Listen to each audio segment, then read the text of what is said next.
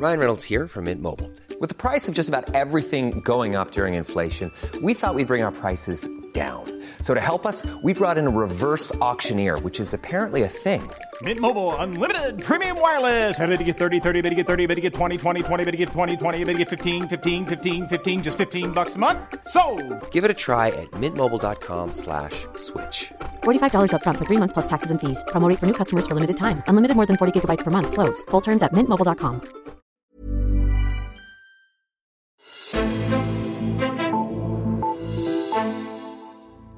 Det vi foreslår i dag, det er en ret til tidligere folkepension for dem, der har arbejdet flest år på vores arbejdsmarked og som er blevet nedslidte. Så kom der endnu et udspil denne gang fra Socialdemokratiet, der vil sørge for tidligere pension til særlige faggrupper, der er kommet tidligere ud på arbejdsmarkedet. I sidste uge der troppede hele 6 ministre op foran skærmen og præsenterede den længe ventede sundhedsreform, der skal sikre danskerne bedre sundhed. Det virker lidt som om, at de positive udspil står i kø for tiden, og man kan efterhånden godt mærke, at valget står for døren. Altinget er sur tager temperaturen på dansk politik her før valget. Mit navn er Henrik Axel Bugter. Og til at tale om den sag, der har jeg fået fat i dig, Erik Holstein. Velkommen til. Tak skal du have. Du er politisk kommentator her på Altinget, og Erik Holstein, hvis vi lige tager temperaturen på dansk politik her efter nytår, så er det vel lige så stille ved at gå valgkamp i den, er der ikke? Jo. Der var en lidt langsom opstart, fordi Løkkes nytårstale, den var jo sådan blottet for valgkampsretorik. Det lykkedes ham godt nok at blive uvenner med Dansk Folkeparti med nogle af de formuleringer, han havde om internationalt samarbejde. Men ellers var der jo ikke noget, der tydede på et valg i nær fremtid, og det er jo stadig situationen. Men altså, nu begynder der jo at komme forskellige former for udspil, som klart også er noget, der peger hen i retning af noget, der skal være temaet i valgkampen. Og lad os lige se på nogle af de udspil der, fordi den første, som Venstre eller regeringen kom med, det var den her sundhedsreform. Og er det, som Venstre gerne vil have, at det her valg skal komme til at handle om? Ja, i hvert fald som en væsentlig brik i valgkampen. Og der ligger flere ting i det. Dels ved Venstre godt, at Socialdemokraterne har stået meget, meget stærkt på det område, og man vil gerne indhente noget af det forspring. Og dels så er det jo altså også et område, sundhedspolitikken, hvor Lars Løkke Rasmussen altså selv har en meget stor ekspertise. Det vil nok være fair at se, at han er den landspolitiker, der ved mest om sundhedspolitik. Og han er jo også i sin tid som statsminister og som sundhedsminister, der har han jo opnået nogle ubestridelige fremskridt på sundhedsområdet, altså på kræftbehandlingen, på hjertebehandling og den slags.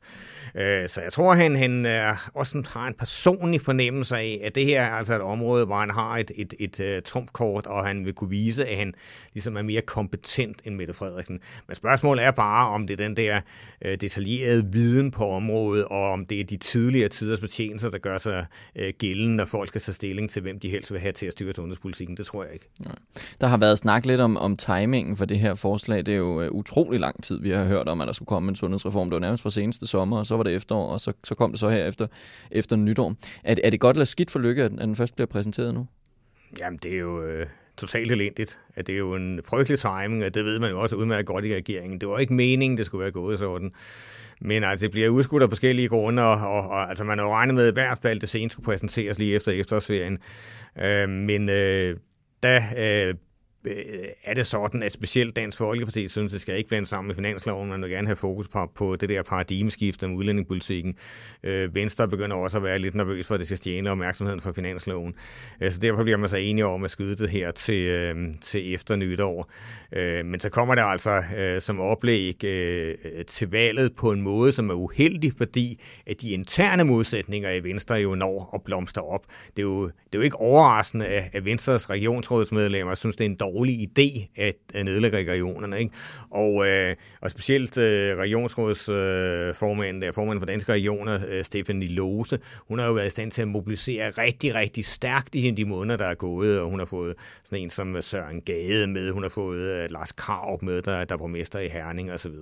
Så den lokale modstand mod Løkkes udspil er faktisk blevet ret stor i mellemtiden, og derfor er det jo sådan kommet frem på sådan en underlig klumpet måde, hvor man også slås indbyrdes med et udspil, man ellers har lagt mange kræfter i.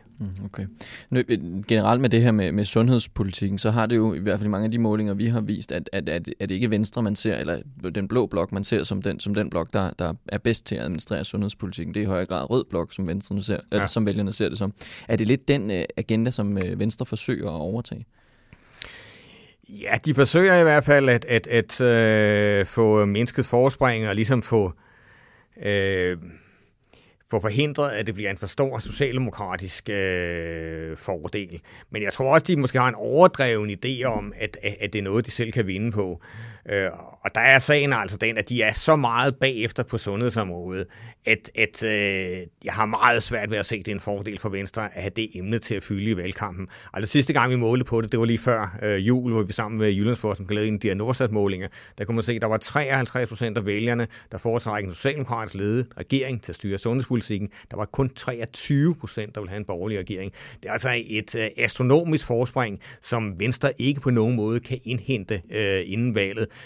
Så derfor kan man diskutere, hvor smart det er at highlighte sundheden lige præcis i valgkampen. Okay. Tirsdag, der var altså Socialdemokratiet, der også kom lidt på banen med det, man måske godt kan se som et valgoplæg. De var ude og præsentere, at dem, der tidligere er kommet ud og arbejde, de skal også kunne gå tidligere på pension. Nu, de har ikke fået det helt på plads med den endelige model, men det er vel også en vindersag. Eller er det en vindersag for Socialdemokratiet, vil jeg hellere spørge? Jamen, det er det. Det er der ikke nogen tvivl om. Altså, de taler ind i en dagsorden, der egentlig har været lidt død, siden at man lavede den der sådan ret barske efterlønsreform i 2011. Fordi man ved jo godt, at efterlønsreformen bliver ligesom ikke spolet tilbage. Men altså stadigvæk er der jo en situation, hvor der er rigtig, rigtig mange, der er kommet ud på arbejdsmarkedet i en meget ung alder, måske som er 18-årige, og som har arbejdet i over 40 år, og som er meget nedslidte, når de når op i 60'erne. Og dem er der ligesom ikke rigtig taget tilstrækkeligt højde for i de modeller, man har nu. Og det bliver jo sådan endnu værre, kan man sige, fordi pensionsalderen så gradvis stiger. Så den her dagsorden vil være super populær i de socialdemokratiske kredse, altså blandt kernevælgerne, men altså også i høj grad jo på venstrefløjen, blandt mange af DF's vælgere. Og så har man så sat finansverdenen til at betale for reformen åbenbart, ikke? Og det er jo noget, som folk nok vil gnide sig i hænderne over, ikke? Hvis der er nogen, der ikke har vinder i øjeblikket, så er det bankerne. Så altså, det er en ren vindersag. Det man kan sige selvfølgelig, det er, at der vil komme kritik mod Socialdemokraterne, hvor nogen, der vil sige, at de begynder at blive økonomisk uansvarlige, fordi de mindsker arbejdsudbud og den slags der. Men altså, det vil ikke være det afgørende set med vælgernes øjne. Og så er der en sidste ting, som vi også lige kunne tage fat på fra den uge, der egentlig er gået, det var, at Liberal Alliance, at det handler om Liberal Alliance, de har jo tidligere kunne slå sig op på at være et ungdommens parti, og i alle de her ungdomsvalg har de strøget op som det parti, der er blevet stemt mest på. Men så havde vi en artikel her på Alting, hvor det viste sig, at nu var det Socialdemokratiet, eller så var faktisk Sofa-vælgerne, der var det mest populære blandt de unge. Hvordan kan det være, at det er gået sådan for Liberal Alliance? Ja, der gav professor Kasper Møller Hansen, han gav jo et meget godt bud, synes jeg, nemlig at det er den grønne dagsorden, som Liberal Alliance ikke har fat i, og det koster dem blandt de unge vælgere. Det tror jeg faktisk er fuldstændig rigtigt set, fordi det er jo sådan, at Liberal Alliance, specielt på miljøområdet, der har de jo lagt sig meget, meget tæt op af bæredygtigt landbrug, og de har i hele taget gjort, hvad de kunne for at please landbruget, og de har heller ikke for alvor haft fat i klimadagsordenen. Og samtidig har man kunne se, altså igennem rigtig lang tid faktisk, at en pæn del af deres vælgere faktisk havde en anden holdning til det. Og der er ingen tvivl om, at det er lige præcis, at de unge vælgere, der stemmer Liberal Alliance, der måske har en meget, meget liberalistisk holdning til den økonomiske politik, men som faktisk også ønsker en grøn politik, en klimavenlig politik. Og de er så åbenbart begyndt at sige nogle af dem, jamen, vi får ikke rigtigt det, vi ønsker på et af vores centrale områder, vores Liberal Alliance, vi søger andre steder hen. Så jeg har egentlig synes, at man godt kunne se det her komme, at det var en risiko for LA i et pænt stykke tid. Og nu lader det til, at det også slår igennem i meningsmålingerne. Det er en ganske interessant udvikling. Mm-hmm. En anden interessant udvikling er jo netop det med, at Socialdemokratiet så er det parti, der har bedst fat i de unge. Ja. Er det overraskende? Jeg vil sige, at Socialdemokratiet er det største parti, så derfor burde de jo også have bedst fast i de unge. Det er jo ikke sådan, at de har en større andel af unge, end man kunne forvente, hvis man ser på partiets situation som sådan. Men altså, trods alt må der jo være opmuntrende for den, fordi de har været ret meget bagefter i forhold til de unge vælgere et pænt stykke tid. Og nu går det altså noget bedre, ikke? Altså man får flere med ombord. Og det er selvfølgelig vigtigt, at man også kan sådan teame ind med den vælgergruppe. Så jo, det er en vigtig udvikling. Det er ikke en revolutionerende udvikling. De mangler stadigvæk et stykke vej for at være der, men det begynder der at hjælpe lidt på det. Så har vi sådan 3 emner her, som sundhed og pension, og nu også sådan lidt det grønne område med den udvikling, som Liberal Alliance har været i. Altså op til et valg, så kunne man godt forestille sig, at der måske kom noget af den her udlændingedebat, som der har været meget, og som der jo sådan sideløbende er hele tiden. Altså er det her et bevis på, at det måske ikke kommer til at handle lige så meget om udlændinge op til valget, eller mere om de her andre ting? Udlændingepolitikken bliver stadig utroligt central. Det gør den altså. Og det gør den alene af den grund, at det nok er det område, der kan flytte flest stemmer. Altså jeg tror ikke på, at sundhed flytter særlig så meget, hverken i den ene eller den anden retning. Klima og miljø, det er heller ikke sikkert, at det flytter så meget, fordi dem, der er allermest interesseret i klima og miljø, de stemmer alligevel på venstrefløjen. Der kan være lidt i forhold til Liberal Alliances unge vælgere, som vi snakker om før. Men man kan jo se på den der måling, der var foretaget også, at de konservative havde fået flere af de unge vælgere. Der kunne man jo forestille sig, at det måske var nogle af LA's unge vælgere, der begyndte at stemme konservativt, fordi at de konservative prioriterer det område lidt mere. Så jeg tror heller ikke, at klima og miljø kommer til at flytte afgørende mellem blokkene. Men det gør udlændinge. Altså det er positioneringen på det område, der stadig er det mest centrale. Men det er selvfølgelig rigtigt, det bliver ikke eneafgørende, som det har været ved nogle af de andre valg. Der er ulighedsdagsorden, klima og så videre, det spiller også ind, men udlændinge vil jeg stadig mene vil være det afgørende for partiernes positionering, det afgørende for, hvor mange stemmer man får flyttet fra en anden blok. Okay. Erik Holstein, du skal have tak, fordi du kom forbi og dykkede lidt ned i den seneste udvikling. Selv tak. Men inden vi runder helt af, så har vi selvfølgelig fundet 3 styks nyheder fra Altinget frem til dig. Flere og flere får en ungdomsuddannelse, men bag det glædelige budskab står dog klart, at vi ikke er blevet bedre til at nedbryde den sociale arv, snarere tværtimod. Sådan lyder indledningen på tirsdagens KL-nyhed om social mobilitet på uddannelsesområdet. De seneste 20 år er andelen af unge med forældre uden en ungdomsuddannelse, som selv får en ungdomsuddannelse, nemlig faldet, lyder forklaringen. En KL-analyse viser således, at 59,3% af 25-årige med forældre uden en ungdomsuddannelse i 2018 havde en ungdomsuddannelse. Det er 2,9 procentpoint lavere end i 1998. Tallene fra 2018 ligger imidlertid præcis på det samme niveau som for 10 år siden.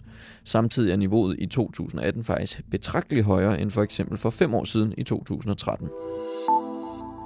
Når Bornholms forbrændingsanlæg er afskrevet i 2032, så skal alt affald på Klippeøen genbruges eller genanvendes. Det er målet i en ny vision fra det bornholmske affaldsselskab BOFA, som får grønt lys fra politikerne i Bornholms Kommune.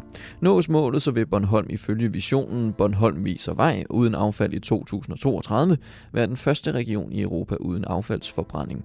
Helt overordnet betyder det nye mål, at BOFA afskriver sig retten til at brænde affaldet af, når øens forbrændingsanlæg er afskrevet og udtjent i 2032. Det har givet et naturligt tidspunkt for os til at gøre noget nyt.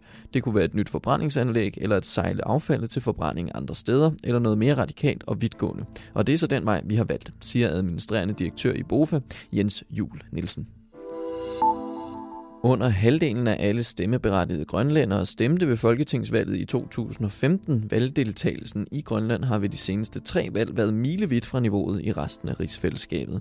De seneste 3 valg har valgdeltagelsen i Grønland nemlig været kraftigt nedadgående. I 2007 lød deltagelsen på 64,4%. I 2011 lød den på 57,5% til kun 49,9% i 2015. Dermed var under halvdelen af alle voksne stemmeberettigede grønlændere med til at vælge Grønlands 2 folketingsmedlemmer. Valgdeltagelsen ved valget til det grønlandske landsting har ligget på over 70% de seneste 4 valg. Tak fordi du lyttede med til dagens Altinget Azure. Husk endelig at give os nogle stjerner inde på iTunes og fortæl din omgangskreds om os, så vi når endnu flere lyttere som dig. Du kan skrive til os på podcast@altinget.dk. Mit navn er Henrik Axel Bugter, og vi lyttes ved.